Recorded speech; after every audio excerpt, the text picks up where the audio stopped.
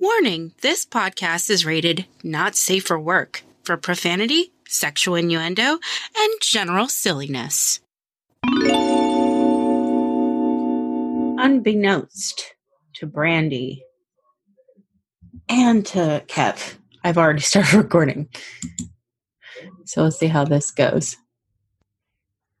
Because it's the Macabre Academy, and there's Brandy. Wait, are we recording yet? Oh yeah, I just started it right off the bat, so we're gonna wait. Where's Kev? I don't know. Maybe he had to pee. Fucking dick. You know what I didn't get was that little and that's how I wound up in the blah blah blah. Yeah, he didn't say that. He was annoyed with us. He legit was a teacher. I got that when he was like, I'll just let you talk. And I was like, okay. Here he is. You got to think of one when I hit admit. Ready? Motherfucker, I can't think of one. Think of one. I'm fucking trash. All right, I'll think of something. Did you hit it? Not yet. I'm trying to think. See, it's not easy. Okay, wait. You got to wait for his audio to connect. I was like, did we not let him in? You can't sit with us. Mm-mm. I forgot. Motherfuck. I forgot what I was going to say. God damn it. It's so hard. How do you do that, Kev? What? I'm already recording, so I thought when you joined the meeting, I'd say, that's how I ended up in the blah, blah, blah. And I had something, and then as soon as it said audio connect, gone. Well done. I know, right? This is what sleep deprivation does. Okay. Brandy's playing with her hair. We're already done. Okay, look. I've been researching this for months. I have 20 pages of notes. We got to do Tara proud. Okay, this is House Barnum, all right? Get your shit together. Did anyone name your damn turtles? Actually, they did. Yeah. That would be Tara. Look at her. I know. I was reading the email to my sister because I was particularly proud. She was literally the only one who submitted. So proud of that girl. That was it. We need more Taras. I know, right? Okay, so I'm going to read her submission. Now, I might butcher the pronunciation, but this is the names of the turtles now. I'm not sure if I can offer more than one name, but here it goes. Then there's Kepra, which is a version of Kepri, a form of the Egyptian sun god Ra, which means he who is coming into being. And then Kek or Keki, an Egyptian god of darkness before life began. It means darkness. Ooh. I was obviously on an Egyptian kick when I was brainstorming, and I wanted to offer names that were different than what you might normally hear. I also normally hate siblings with the same name that start with the same letter. So I chose two names with the option that the two names sounded close together, mostly Kepra and Keki. Haha. And she's a twin, so she understands that naming thing. If it would have been like Justin and Justine. That would have been awful. Yeah. Okay. So we should give her episode because she's earned it, and a House Barnum t-shirt for free. So I got to email her on that. Okay. The Burning of Bridget Cleary. This is an adult victim. So no kids in this episode, even though there is some fucked up violence or whatevs. Okay. I can deal with that. Yeah. The book is by Angela Bork and B-O-U-R-K. Okay. So I only hit chapter 3 to do my notes, which is even worse. So Tara also owns this book. I didn't ruin it for you, I promise. But I'm a long-winded bitch, so let's get this ball rolling. So this is a narrative, so hopefully it's more linear that we can stay on track. That is the hope. Hey, let's do this. I make no promises. Brandy's so hungry she's eating her microwave.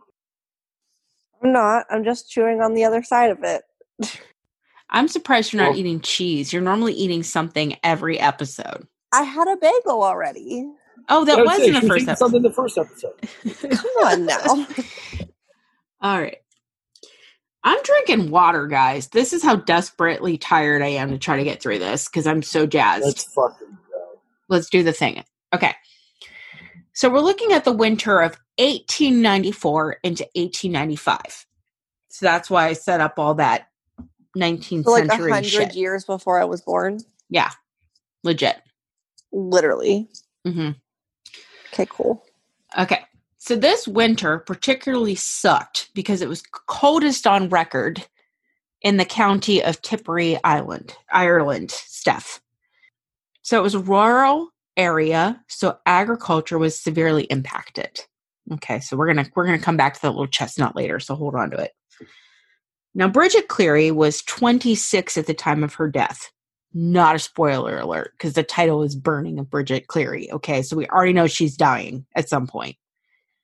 And she doesn't. She does. I'm sorry.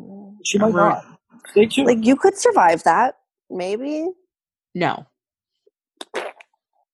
Just wait until you find out what happens. What? Yeah, she's playing with her phone playing case. with your phone case. Hi, I'm tired and my ADHD is coming out.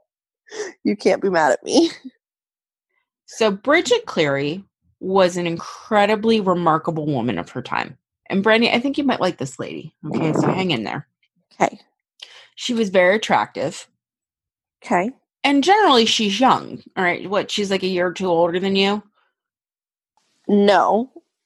How old are About you? the same age. I'm like 25 and a half. Why are you 23 in my brain?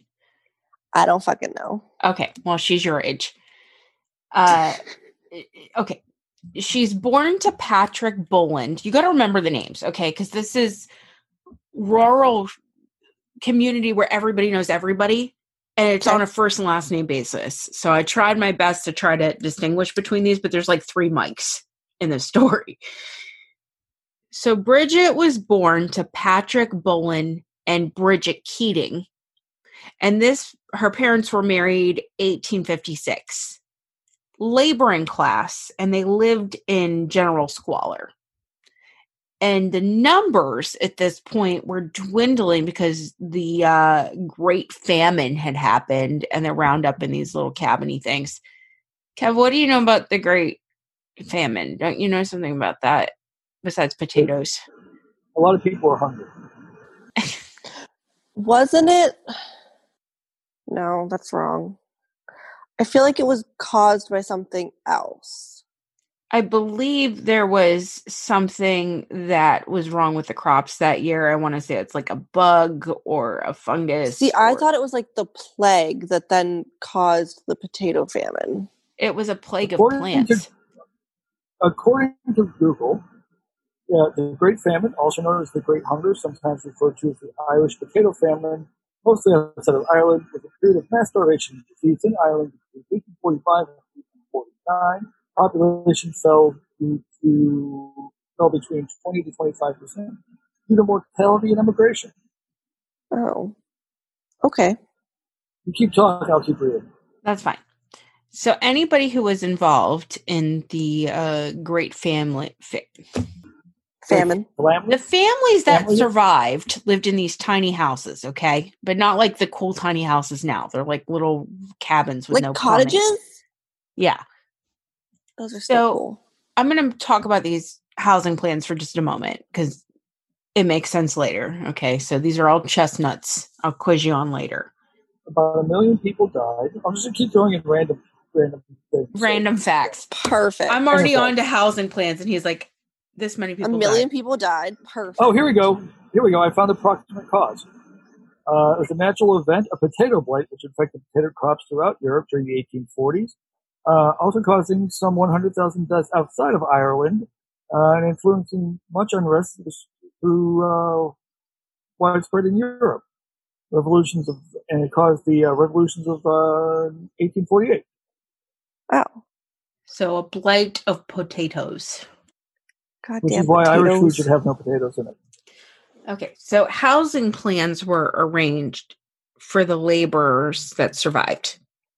And they were often around these forts or wraiths that had been overgrown with vegetation. Technically, they were circular embankments left over from medieval dwellings, but they had no defensive purpose. Okay, so they just called them a fort. There was an uncomfortable mystery around them, and they were avoided because of these underground passages beneath them.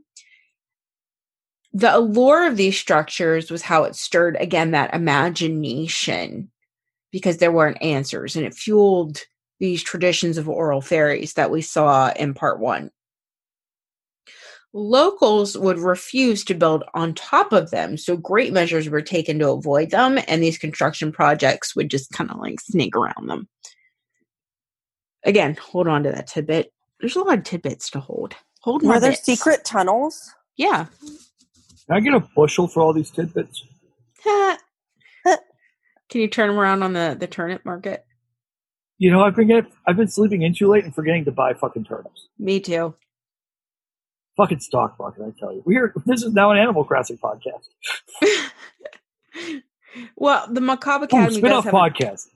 Spin-off card. We're doing Twitch. Yeah, duh. I did my practice stream. I'm just waiting for the cord to come in for the DLSR camera so that I'm not blurry. But I got the capture card and everything. Like, we're ready to stream Animal Crossing and talk about Macabre Academy, have classes and shit. Like, there's a lot coming I'm working on with my sister. But again, I have to wait until I have internet in my new apartment. So I will fill you in on that later. Bridget Boland, that's her maiden name, was born in 1868 or 1869. They're not entirely sure. As the youngest child. These date, like, you ran into that too, Brandy, I believe. I fucking hate it. Mm-hmm. Well, records from this time are rough at best. Yeah. It's not like today when you go into the hospital and they record time, weight, blah, blah, blah. Even you, I think. Do you mind if I mention your birth records for a moment? Nope, go for it. Right. So we didn't, the thing you cannot know, you do not know. There is a chance that if we do get your birth records from the hospital, which is still on my to-do list, to try to figure out what your sun sign is. Yeah. Whatever, time of birth. There's a chance that they didn't start recording that until like later 90s. Mm-hmm. So on my birth certificate from 86, there's no time of birth. I know because my mom drilled it in my head because I was not allowed to open my birthday presents until 12:15 on my birthday in the afternoon. And Justin had to wait an extra minute. He was pissed. I came out first. So these records aren't that concise. And they're getting more concise as technology moves forward, you know, but there's a chance that when we get your birth records from the adoption, because you can get access as long as they're not terminated. So we have to figure that out because I really want to get star charts done for us. Yes. Another episode. When the rest of the family was working as the youngest child, that freed her up to be educated. She went to a primary school unlike her other siblings and was taught needlework, reading, writing, arithmetic, none of that Common Core shit. Okay. I got through my whole life with arithmetic. I was fine. Please teach arithmetic again. This finishing school also taught her like hygiene, manners, and Catholic doctrine. Big shocker there. Catholics. Assholes. She had an older brother too. Like I said, she's the youngest, but her siblings don't really come into play here. For some reason, it's a lot of cousins. It's almost like a West Virginia family reunion or something. I don't know. As the youngest daughter of this family, though, she was the apple of Patrick's eye, her father. And she even financially supported him until her death. Now, what's unusual for Bridget at this time is that she had been sent to an apprenticeship in Conmel, which was 11 miles from her home. So it was another little town. And it was much more metropolitan. She's hanging out with laborers and farms and blah, blah, blah, blah, blah. When you go to the city for this apprenticeships that she's about to start. She's in the city. There's more culture. There's more ideas. There's fashion. There's food, information, yada, yada, yada. And her parents were making an unprecedented financial investment in her future because this costs some serious dough to train as an artisan. She was actually learning the trade of dressmaking and sewing. But she learned clerking and shopkeeping classes at the same time.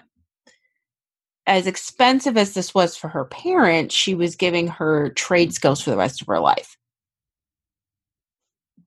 And they probably weren't as bad as my student loans. Just saying. Truth. What really marked her, though, as a modern woman was the American Isaac Singer sewing machine from 1851. And it had a patented foot treadle. Now, this bitch was the latest model, even though we're comparing a couple years to a couple years, because this particular model is from America. It's imported, and it costs some cash to get. This was also, I believe, a gift from her parents. Now, after her death, there was some descriptions of her published by a local newspaper called the Court Examiner. So I want you to get a feel of what she was like in life. It says, and I'm going to read this, so forgive me for reading again. People speak of Bridget as being a bit queer in her ways.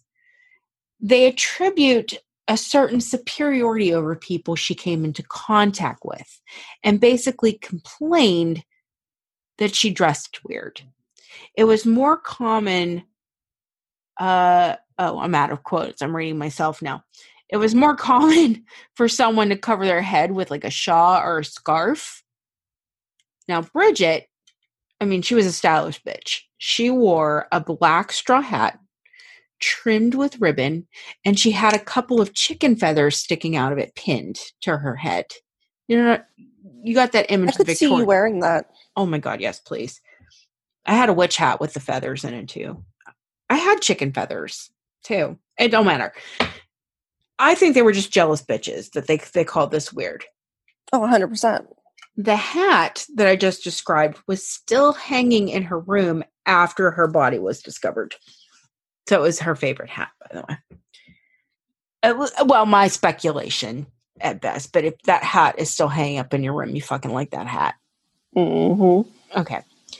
She was always well-dressed. She was a fucking dressmaker. And she died fashionably. The day that she died, she had like an outfit on and then had changed or something. But it had a red petticoat with gray stays, a flannel dress that went over top with a cashmere jacket. I love me some cashmere. I'm not going to lie. I only had one sweater in my entire life. Black stockings and boots. Also strange at the time was she had her ears pierced and she had a gold earring in each ear, which meant that she was doing well financially. Mm-hmm. All right. Sorry, Kev. I'll skip the rest of the fashion stuff. Okay. No, go ahead. I got suede shoes coming in tomorrow. Yeah. I love that you posted that in the group chat of your shoes. I was so proud for you. To say no photos? Yes. Those things are awesome. I love those. I'm actually gonna get pants tailored so I can wear them with a suit. I love it. That should be your profile picture on the website. Is just your lower legs in those shoes. No photos. Actually, what I might do is I might just hold the shoes and say no photos up in front of my face and take a selfie. Perfect. I need that for the website. So you got to use the good side of your camera. Okay. Those shoes actually have a really interesting story, but we'll get to that later. No, tell the story. So this is about fashion right now. So the shoes we're talking about are Nike Air Jordan 1, not for resales. Because what a lot of people do is they'll buy sneakers to flip them to make money off them. Mm-hmm. So you don't take them out of the box, you don't lace them, you don't wear them. And this one shop was like, this is fucking stupid. These shoes are made to be worn. So what they made you do is when you went to buy them, you had to lace them up in the store and wear them out, and you didn't get to take your box with you.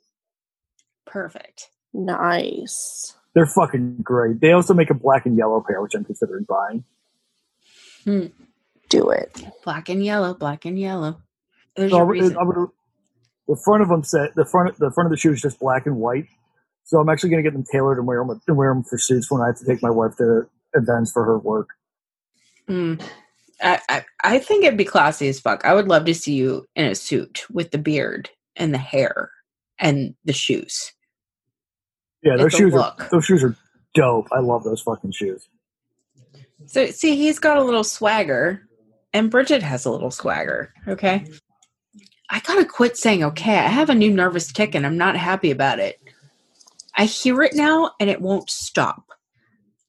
She was doing well financially. Just punch yourself every time you say it. Yeah, really. I'm gonna put forth my best conscientious effort to get through this episode with only 2 more okays, not including the one I just disclosed.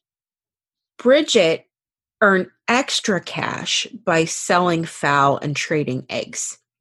It was very lucrative for Irish women to participate in this side job.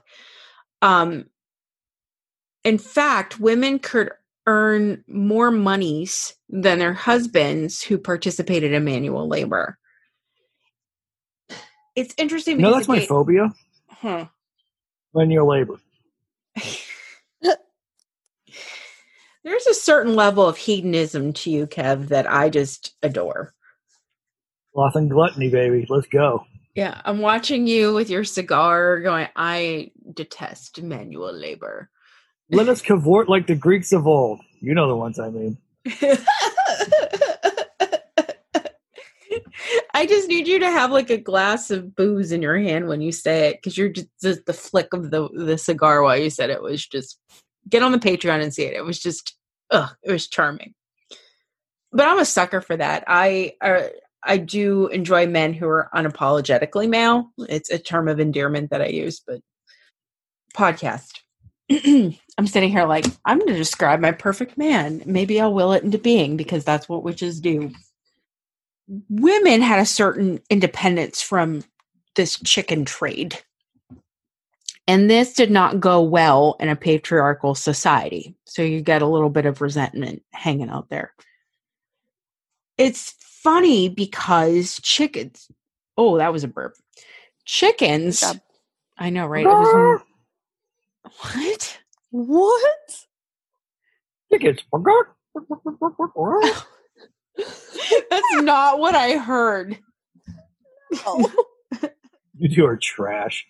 Actually, one episode you guys traded take sounds. What's your chicken sound, Brandy? What is your chicken sound? I don't have a chicken sound. I like pee-pee chickens. That's what I call them. That's my chicken sound. I like the pee, pee, pee, pee.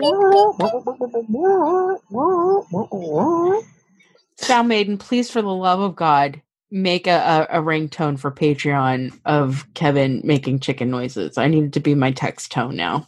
It's not me for once. I know. The chickens were considered... We're not going to get through this. There's no way. There's no way. Just push through. Chickens were seen... if we have to. Shut up. I've never said that to you, but shut the hell up for a minute. Let me get through this, because you're going to have really good commentary if I can just get the next 2 sentences out. Okay, cool, go. Ready? We're going to play the quiet game. Don't break the cookie jar, or whatever the fuck it is. Chickens were seen... Kev. I win! I was trying to get you back on track. This is why you guys are my best friends, just so you know. No, chickens. We're talking about chickens. I won. I got some chicken coming in tomorrow. Okay, go. Chickens? I also have a brisket I need to smoke. Oh my god. Now I'm hungry. He said the magic word, brisket. Ooh. I smoke a mean brisket. A little salt, little pepper, some onion powder on top of there. Low and slow, 250 degrees for 14 hours. Fucking amazing. I mean, I could go for some low and slow. Chickens were seen as a curse left by the devil. The Danes. The what? The Danes. The Danes. Gotta love those Danes. Kev, please fill her How in. are chickens are cursed? They're so delicious. Okay, here's why. They're very destructive. Same. Yeah, but they're so tasty. They really are. I love eggs. I could literally eat eggs for every meal of the day and be fine because there's so many different ways to prepare eggs, and then you can Oh, even my like scrambled eggs are fire. So like same, soft boil, but like no one soft would want scramble. to live with me. I wanted chickens when I lived in North Carolina. However, my dad was, oh, bless her heart, Tammy. I love Tammy so much. She was the only stepmother I had that I loved, and she lived with my dad. And he had 4 acres of property, and I moved up there for a couple months to get out of an abusive relationship. Big shocker. And I was like, I want chickens because every little roadside you passed, you could get like zucchini, tomatoes, and baby chickens. And I wanted a baby chick. We had baby chickens. Yeah, well, I wasn't allowed to have them because They got run over by the car. I got one. I'm gonna one up you. I'm gonna pull a Dex. Okay, ready? That's fine. Tammy would not let me have the chickens because she said when she was a little girl, because she grew up in the farmland in North Carolina or Tennessee, like South. Okay, South.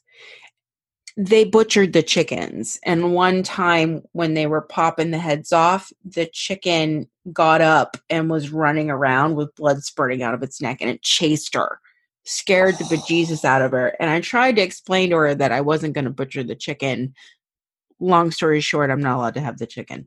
That's sad. You're now a farming podcast. We're getting there.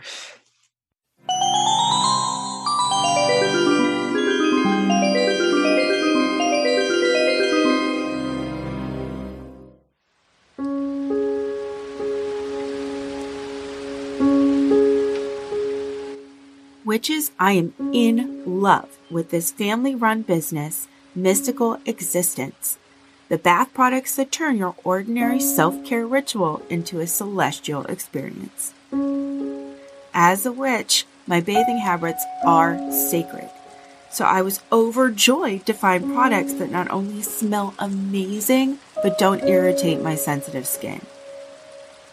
My favorite scent is Scorpio, which was designed with Maggie's daughter and the perfume her mother used to wear at heart. All soaps, lotions, and bath bombs are handmade with supplies that are purchased from ethical and responsible manufacturers. A portion of the products are vegan for all you animal lovers out there.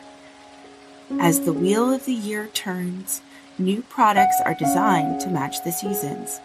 Currently only available in the United States, you can find Mystical Existence on Facebook, Instagram, or at their website, mysticalexistence.com. For 15% off, use our promo code MACABRE. That's MACABRE.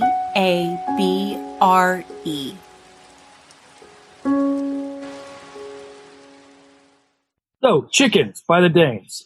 Chickens tore up thatched roofs of these tiny cabins that they lived in.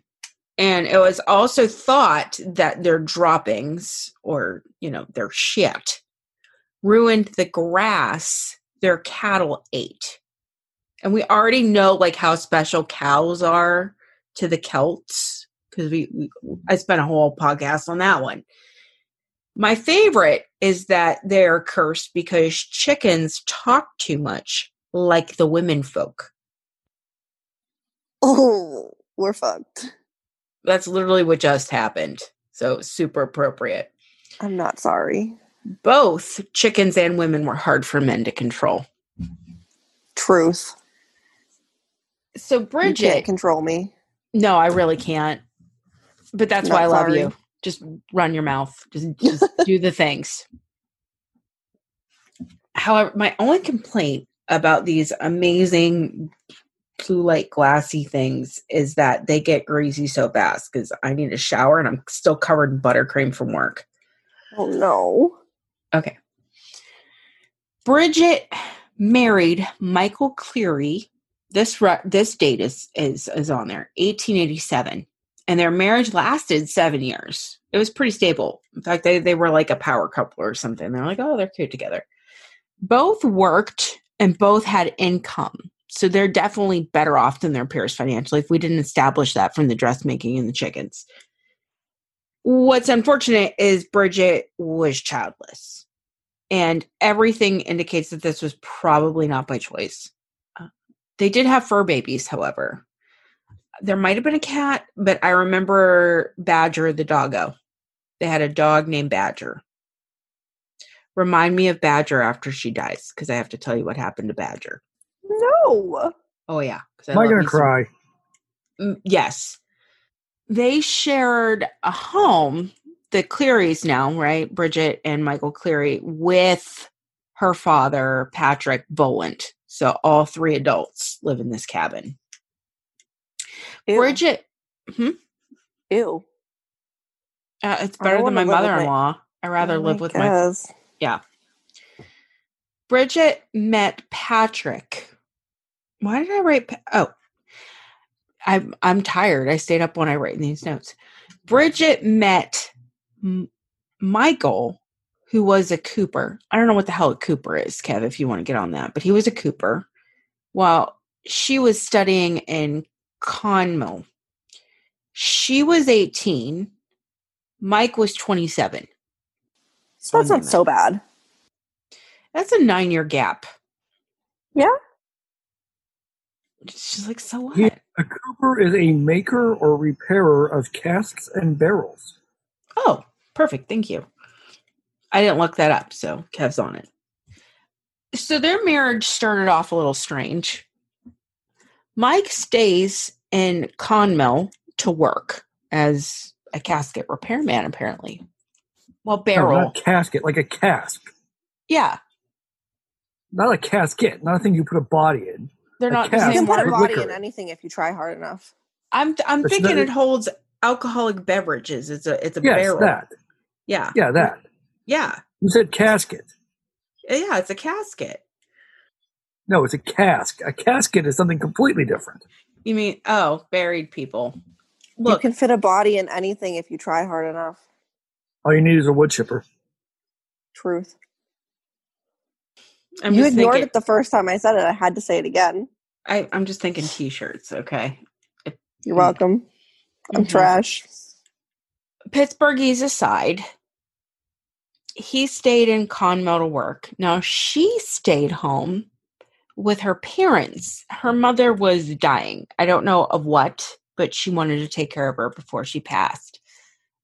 She does ultimately die well before Bridget does. Okay, she's also not part of our narrative. On the weekends, Mike would come up or down or whatever. He would go visit Bridget for the weekend and they would hang out. But this made for gossip because this is just not how you did a marriage. By all accounts, though, they were a happy couple. And she was unorthodoxly independent, but that didn't seem to impact the marriage at all. That was not the issue. What the issue was is March 4th, which was a Monday, 1895. It was cold and it was snowing because remember it was coldest winter on record.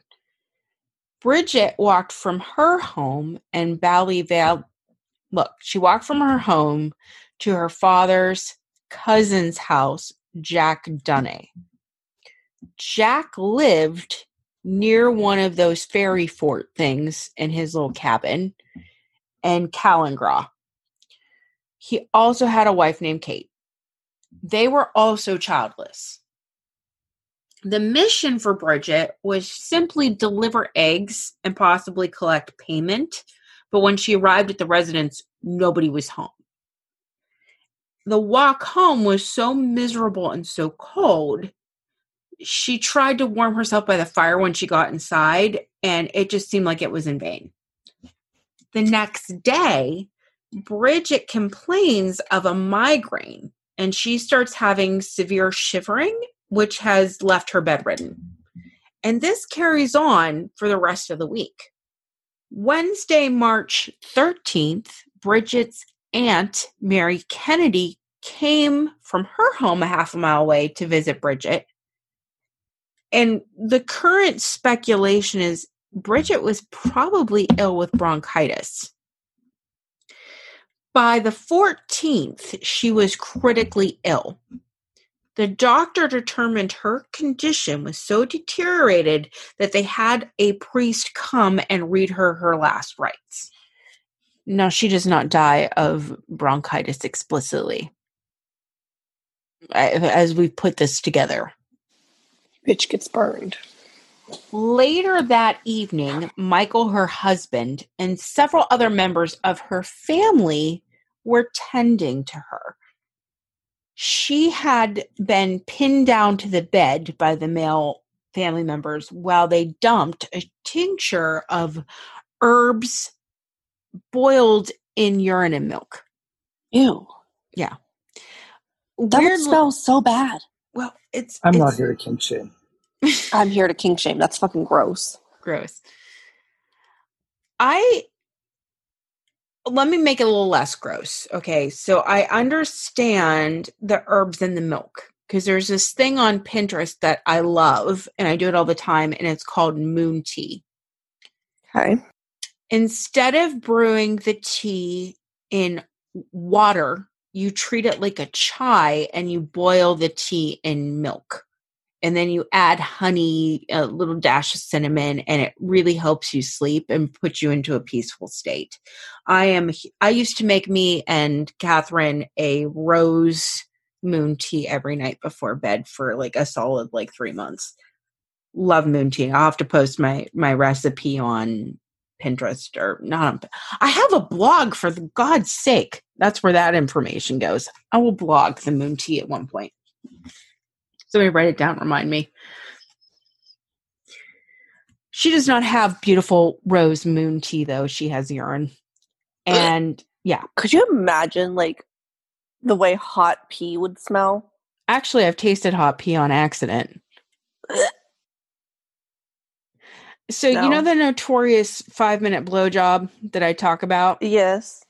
I was in college and there was a particular male that I was performing the 5-minute blowjob on. And not only was it a 5-minute blowjob, but he was so overstimulated that after he orgasmed, the little switch went off in his penis. And then he actually peed in my mouth on top of it. I'm not here to kink shame. That's fucking nope. Would not recommend. Would never do again. But it's not as bad as you're making it. You look like you're going to cry or throw up. No. Listen, my regular pee smells bad because I drink 8 shots of espresso a day, so it smells like straight up espresso, and I'm just picturing that boiling. It's not that hot. Brandy. Stop. Think of something else. I can't. It's so gross. Kev, help her. I actually had it dumped down my throat and you're sitting here ready to throw up. Oh my God, ew. I hate pee. I'm just going to start spamming the group chat with all kinds of water sport pics. Yes. Actually, let me redirect you, if I may, because you were more obsessed with the shit on the floor in the Sowell case. So you just have problem with things that are expelled from the body, I think. I do. That's fair. That's a no for me, dog. Yeah, anything that leaks, she's not about it. No. You don't even deal with the crying very well. If I start crying, you're like, you're leaking. I'm like, oh, stop. You're leaking from your eye holes. Can you stop that? Wait, so listen, I'm obsessed with Grey's Anatomy and I know it's trash and just leave me alone. But the one scene, the one girl's bawling in the bathroom because someone died. And the one girl's like, it's okay. We're here if you need to talk. And that's you. And then I'm sitting in the corner going, you have 20 minutes or I'm taking the door off the hinges. And I'm like, no, wait, that's me. Hi. I would do that. Okay, so. We're never going to get through this. No, we're not. I'm redirecting because I have to remind her of the urine again, momentarily. So she's thrashing because this is an unpleasant experience, not unlike you're doing right now. She struggled. Mike and this Daddy Patrick guy tried to, like, in the name of God, let me know if you are in fact Bridget Cleary. So they're invoking, Christian beliefs as well, trying to get her to admit that she is not Bridget Cleary. The belief that this was now fae and witch shenanigans was now rampant in the house amongst these family members. That's it.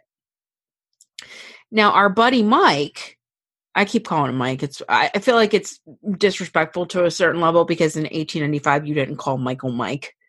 So we're gonna Mike he's this dead. guy. Yeah, fuck him. Or don't. That's a whole separate. I mean, I was waiting for We're Not Here to Kink Shame, and I was gonna say it. Is necrophilia on the list of kink shaming? Is it necrophilia if he's like not a real person anymore? Like, is it necrophilia if they're like a ghost, or is that a different thing? No, we got to name that after the guy from Ghostbusters. That's like my favorite thing of all time. I did that clip of me too in Evie and Ghostbusters. Steph. Dan Aykroyd. Okay. Yeah. We're going to call it Getting Aykroyded or something. Aykroyd.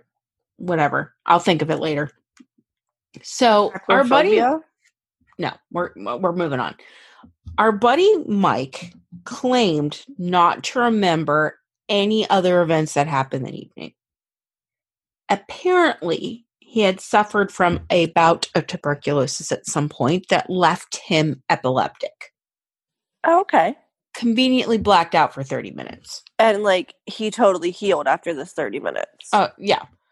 You don't heal from tuberculosis, but okay. Cool. No, this is damage permanently from getting tuberculosis. What's really fucked up is Cleary's dad, right, our buddy Mike, had passed away, died earlier that evening. So it was supposed to be his wake that night. It's called an Airneen in Ireland. A wake was a good ass time. That was a fucking party. They were all nights affairs, and they were a social event. People ate, they drank, they played games, they told stories and other amusements. Like, you wanted to be at a wake. That's what I want. Yeah, you celebrated their life, and you did it hard.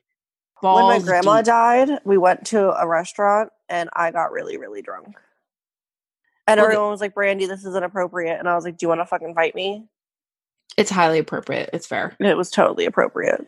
So he was not at his own father's death party.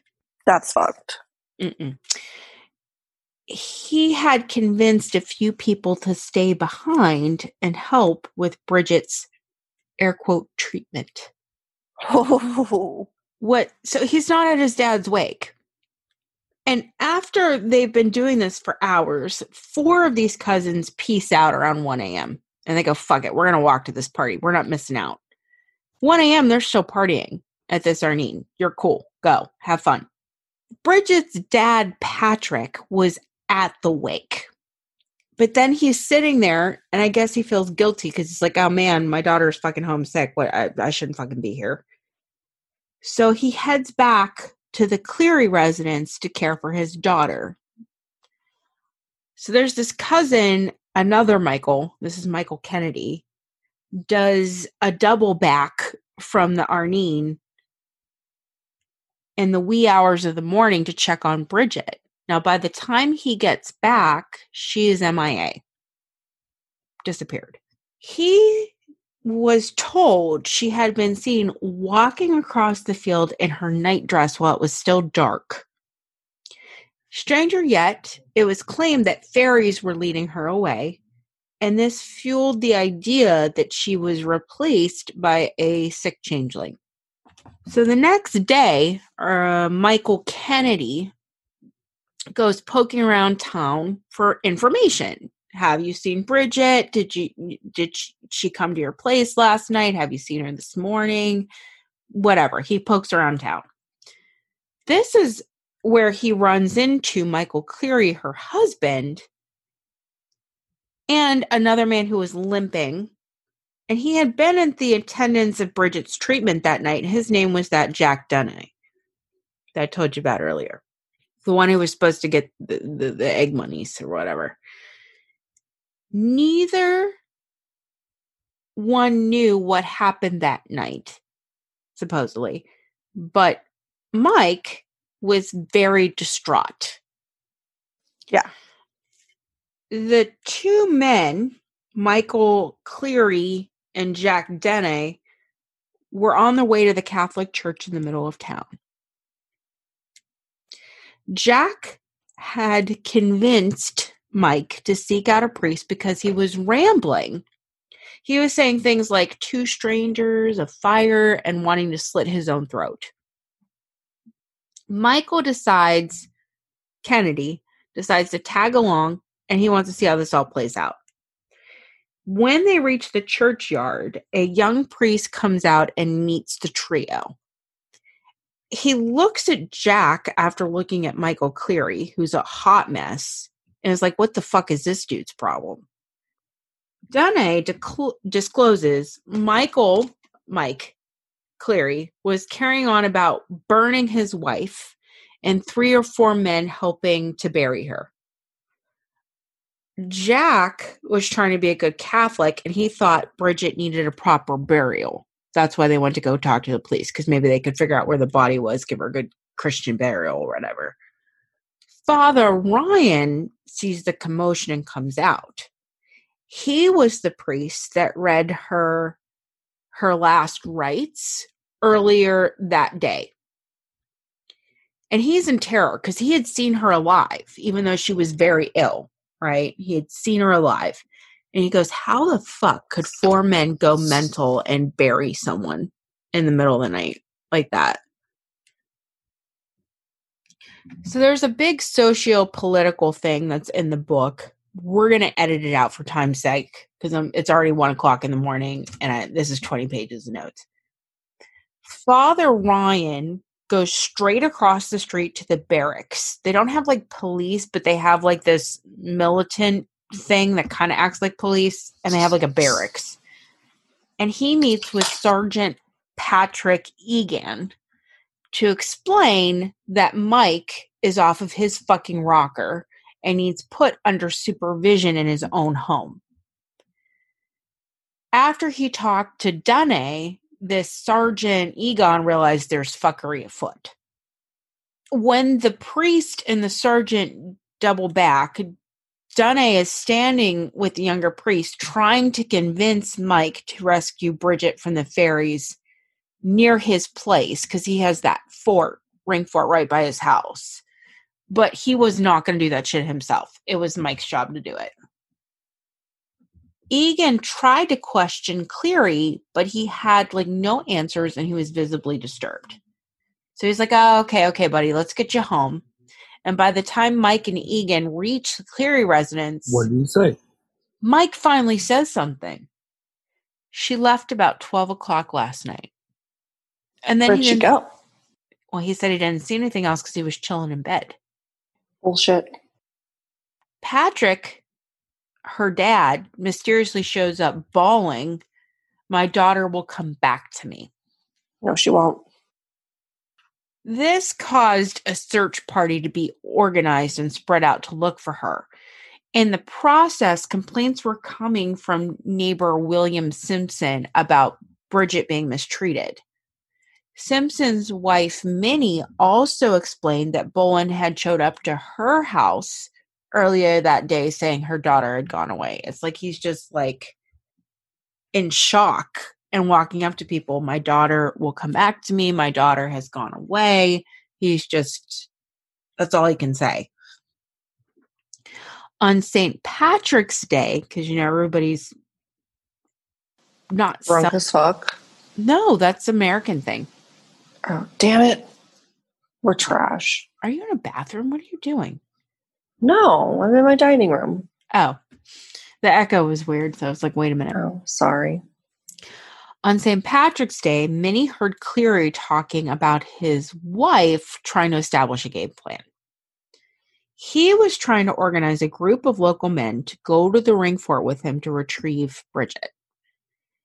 There's this lore that states that women taken by fairy folk can be seen riding on a white or gray horse.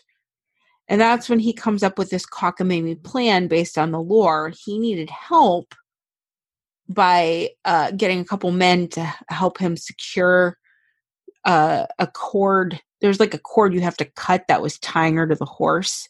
And once you cut that cord, then she can stay. Minnie and William Simpson were Protestants, so this all seemed batshit crazy. Just throwing that out there to the Protestants. You guys had a little bit of sense for that. Mm-hmm. Mike seemed even more nuts because he shows up at the Simpson residence asking to borrow Will's revolver. Yeah. In fact, the fact that Will even had a gun made him very unpopular. And the fact that him and Mike were friends to begin with was kind of cool, but he's like a big nopitude, if you will. Mike had intended to use this gun to force people to help him with Dunay's ring fort to get Bridget back. These same motherfuckers convinced him his wife met with very foul play and then refused to go with him to go help retrieve her. Didn't want to back him up. That's some shit. Doesn't surprise me. William also reported that Cleary was seen toting a big kitchen knife on his way back to Calengra. I said it right the first time. Calengra, whatever, to the fairy fort, with his cousins and a small crowd of people who wanted to see Bridget emerge from this fairy fort. Dunay is not amongst them. 3 nights in a row, they keep going to the fairy fort, and there is no Bridget. Spoiler alert. I know you're shocked. She did not ride forth from the fairy fort. This is my international not surprised face. A warrant was issued for 9 people in total who participated in the ill treatment of Bridget. This is including Michael Kennedy, Patrick Boland, Jack Dunay, and Mike, based on Simpson's testimony. Now, there was another informant. Her name was Joanna Burke, and this was Bridget's first cousin. Now, she gave a statement, so I'm going to try my best to read this and not trip on my own words. I have grounds for believing that the ill treatment which Bridget Cleary was subjected to, the administering a prepared substance by Dennis Gainey. It was by his instruction she was placed over fire, wounded, and otherwise ill-treated. I charge Dennis Gainey with causing Bridget Cleary to be ill-treated and the great bodily harm done to her. Now, Joanna had visited Bridget on the daily. So she saw all of this shit go down, but it's really hard to stop a group full of men from doing something stupid. True. Her testimony says, I think she said this in court. I'm not 100% sure because I'm tired. I was at the house on the night of the 15th. Bridget was raving. After some time, she got up, dressed, and sat by the fire. Afterwards, she went to bed. I went out for some sticks. When I returned, I met her going out against me in her nightdress. I endeavored to hold her and failed. Since that time, I have not seen her. Her husband followed her for some time and returned. He did not see her. She is missing ever since. Now, she knew Mike was lying and that Bridget was a goner. She pretty much watched the shit go down aside from collecting some sticks. But she charged Dennis Gainey as the healer that caused her to be ultimately abused. Dennis was a local herb doctor, also called a quack doctor. I was really hoping with all the chicken and the cow stuff that Kev would have quacked at the quack doctor. You wanted it too much. Couldn't do it. He toys with my emotions. Thank you. The quack doctor, who was arrested on the 21st.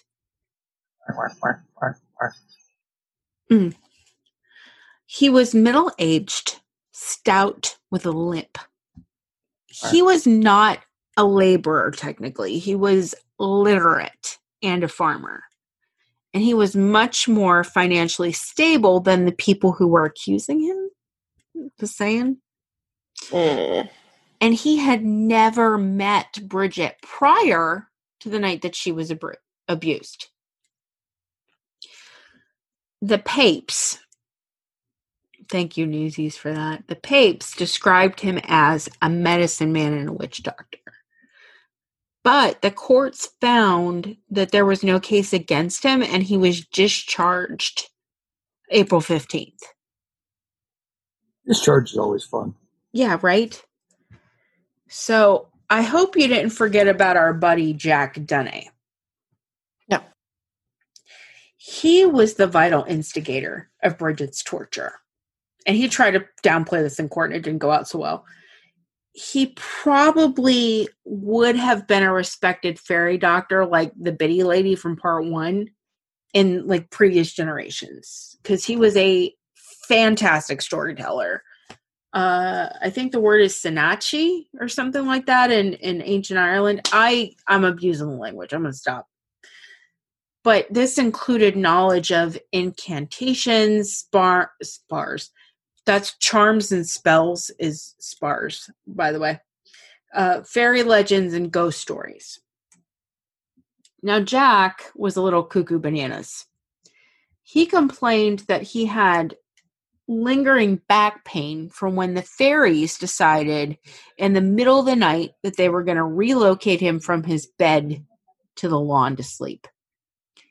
He also said that ever since he moved next to that fairy fort that he couldn't sleep that well. The fairies had kept him up all night with their fighting. Listen, I like to sleep on a park bench sometimes. No hobo. It's all of this like horseshit that leaves his mouth that actually makes him a credible expert in his community on the Fae folk. That's fucked. That's like me doing 3 days of research and just going blah, blah, blah, blah, blah off the cuff. And everybody's like, oh, you're an expert. I'm not an expert. I spent 3 days reading a book. That was it. Mm-hmm. Jack Dunne had some similar people during this era to compare him to just because. Ironically, both people are tailors. There's this guy, Irish, Tadhg, and Liam Burke. They were disabled, so they actually compensated with telling a tale.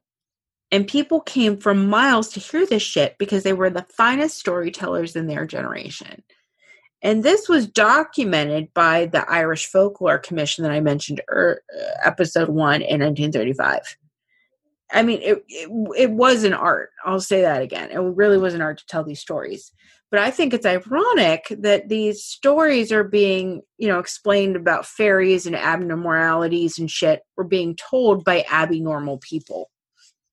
They exemplify lateral thinking, aka problem-solving biological means. Kev, you let me down. What do you want from me? I can only do so much. I know, but I threw Abby Normal at you. Okay. Do you not know the reference? Just continue on. This is already a long podcast. He's over it. It's pretty much done. Okay. Jack Dunne served 3 years in prison after Bridget's death and then returned to work as a laborer. Ironically, his wife also died in prison, and he became a childless widower. Her father, Patrick Boland, was sentenced to 6 months of hard labor, and that was it. Bridget's body was found March 22nd, a quarter mile from the Cleary residence. She was buried in a shallow grave approximately 18 inches deep and wrapped in a sheet. She was in a fetal position and badly burned.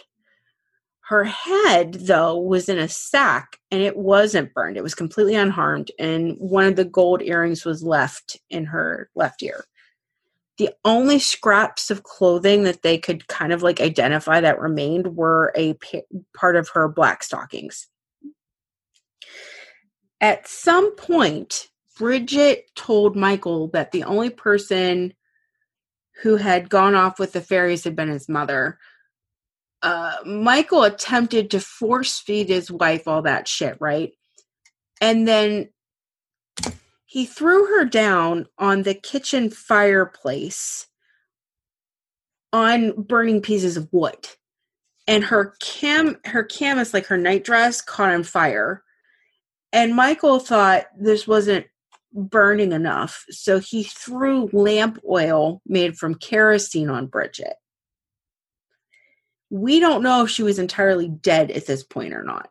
He was found guilty of manslaughter and sentenced to 20 years of penal servitude. 15 years of that was spent in prison. I don't know if you buy that this was malicious or not, but there was speculation in 2006 that Michael Cleary may have had Capgras syndrome in a brief psychotic period. This Capgras delusion is a psychotic disorder in which a person holds a delusion that a friend, spouse, parent, or close member, even a pet, had been replaced by some sort of identical imposter. It was named after some French psychiatrist, but basically the stress of Bridget's illness caused him to have a psychotic break or whatever. There was a huge debate in England if the Irish could rule at home. So the press coverage fueled the debate if the country even had the ability to govern themselves, because Royal Catholics were getting out of hand in the cruelty of their superstitions. In retrospect, Cleary's death had been popularly described as the last witch burned in Ireland. It's the last subject of witchcraft trials. Bridget has never actually been described as have consorted with the devil, which is customary when you accuse witches. Instead, they're using the fairy changeling lore. So that is Bridget Cleary. That was a ride. Yeah, everybody's like done. So that was a wild ride. Mm-hmm. Yeah, it was. I did have a little PSA, so I'm gonna read the 3 paragraphs that I wrote on the PSA, and then you guys can kick me in the ass. It's fine. Okay. I'm gonna say this because I am a witch. This is why I have to say this, because they called her the last witch burned. There is a significant weight to coming out of the broom closet and declaring yourself a witch in modern society. There is still a lot of stigma and evil associated with the term, right? They were just talking about how normally it's custom to accuse witches of consorting with the devil, and that it survives today. What kills me is that I studied religion. I have read the Bible. I read the Quran. I read the Vedas. I read the Tao Te Ching. I studied Buddhist doctrine and Native American lifeways. I even had some people come into my life that were practitioners of voodoo that were talking to me and educating me. So I engrossed myself in religions from all over the world. And none of it is fucking evil. I did not come to my faith lightly. And at one point, I had wanted to be a Catholic priest. Calling yourself a witch is holding the mantle of the past. You take on the suffering of those that died unjustly and of ignorance. You're not defying stereotypes lightly. It's stepping into your own sovereignty and beginning a life path. Witches who don't fight, they burn. Wicca does not make you a witch. Paganism does not make you witch, and neither does a fucking Halloween costume. You do. You make yourself a witch. It is your responsibility to do so and embrace the inherent otherness of it. That being said, there is no right way to practice your faith, and don't let any fucking person tell you different. It is your path. It must be true to you. All you need is the belief that using internal and external forces can form a desired outcome. Accept that you might not get what you want, but maybe what you need will find you. And I'm finding through this podcast and through my practice and coming out of the broom closet. I like the balloon closet. Yeah, me too. If you reach out, you'll find out that you're not exactly free falling into the unknown.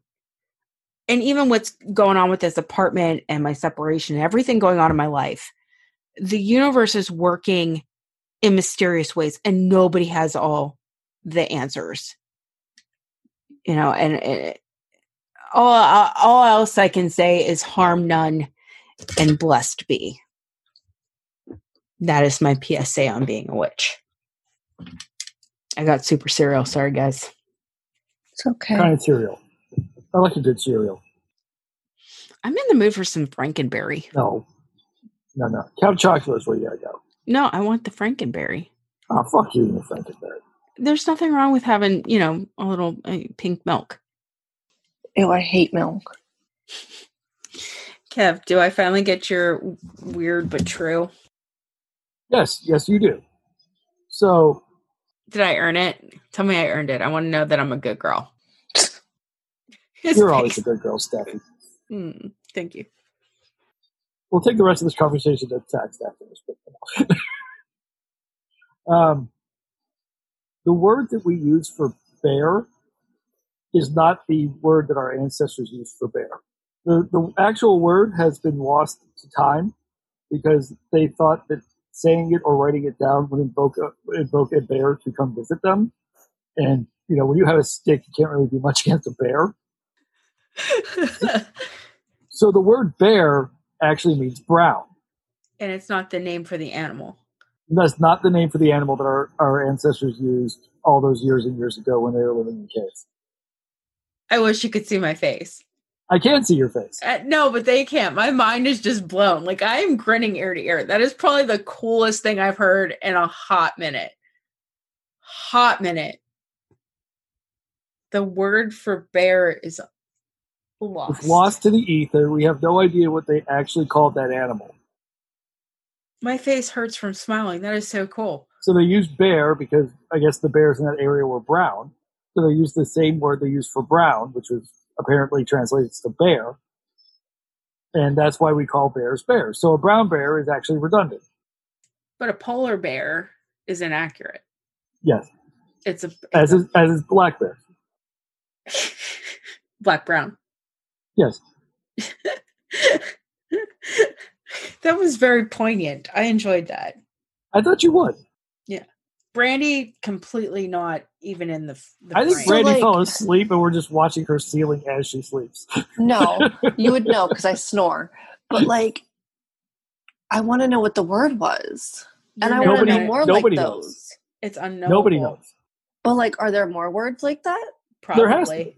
He who shall not be named. That it exists. Oh. That being said, Brandy, pick a number. Okay, my darling witches, it's time for your weekly non-offensive dare. You must be a Patreon to participate so you can earn points for your house. Each month, the house with the most points gets to vote on weekly non-offensive dares, topics of future episodes, and so much more. Each week, once you've gotten your dare, you must safely and creatively complete a post on social media so that we can see that you've done the task. You can tag us at Twitter at Macabre Academy, or you can tag us on Instagram at The Macabre Academy, and you must include a hashtag with your house name to obtain the points. The world is a fucked up place. These dares are designed to bring silliness and random acts of kindness into the world. You must safely complete your dare. If you are unsafe, your points will not be counted. You can also earn additional points for your house by being the first to submit episode corrections to us at themacabreacademy@gmail.com. Also, if we use your ideas or stories in a future episode, more points may be awarded. Let's return to the podcast to see what your weekly non-offensive dare will be. 63. That was a good one. You picked 62 literally in part 1, and now you pick 63. I know. Okay. 63 is give somebody a piggyback ride.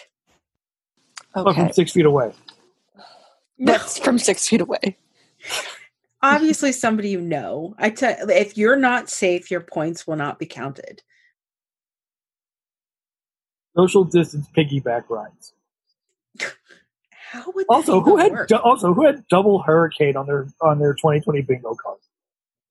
What do you mean double hurricane? You didn't see this shit? No, There's I don't a double watch the hurricane news. going on. There's 2 hurricanes that are going to just ass fuck the center of the country that are going to hit at the same time. But some people like being ass fucked. That's I mean, true. I'm one of them. So that term does not apply. That sounds like a party. Like I'm down. Don't touch me. So, yeah. Brandy's like urine, butt fucking. I am out. Nope. So yeah. Now, that is the new way to use nopitude, Brandy. I have coined nopitude. This is a nopitude moment. This is. So yeah, if you had that on your 2020 bingo card, well done. Listen, I'm so over this year. I am not. Today is the first day where I am not over it because I just got myself a beautiful ass fucking apartment and it's all mine. This is the first good thing to happen to me in 8 fucking years that wasn't the birth of a child. That's fair. I'm so excited. So excited. We said the things. We've done all the things. Follow us on the socials. Join our Patreon. Yeah. Kev, when are you going to help me with my Twitter? I'm trying to gas up your Twitter right now. Okay. Follow us at the Macabre Academy. I do. Listen, I gave you things. like 7 TikToks this week. Okay. I'll get on it. Some of us were house hunting and sleep depriving themselves with notes. I'm never cutting it this close again. If I do, you have full permission to do something I find unpleasurable. I can't say spank me because I like that. You know. Can I hit you in the face with a frying pan? No. Go full tangled on you? Yeah, tangle my ass. Okay, cool. Great. All right. Reiki tomorrow. So hopefully our next episode is going to be on Reiki. And if it's not, then we have something fun planned. Yes. Make sure I get my episode straight. Just hit me up in the group chat so I don't have a replay last week. Yeah, as soon as I stop the recording, I will fill you in what the backup episode is after Reiki, because then we might be taking a break. No. Don't even. I'm yelling at a cat. I'm sorry. That's Brandy's existence. I love the cats, but I'm going to yell at the cats. He's tearing up the carpet outside my room because he wants to come in, but I'm too allergic to let them into my room. We need to be done. You all are like, this episode's too long. And then now you banter. Listen, I'm just telling you what I'm doing with my life. All right. Okay. We'll do the banter in the group chat. I will see you guys next week. Same bat time, same bat channel, with a coupon for parents that is expired. Oh, goodness. Okay, bye. Bye. Nap time for me.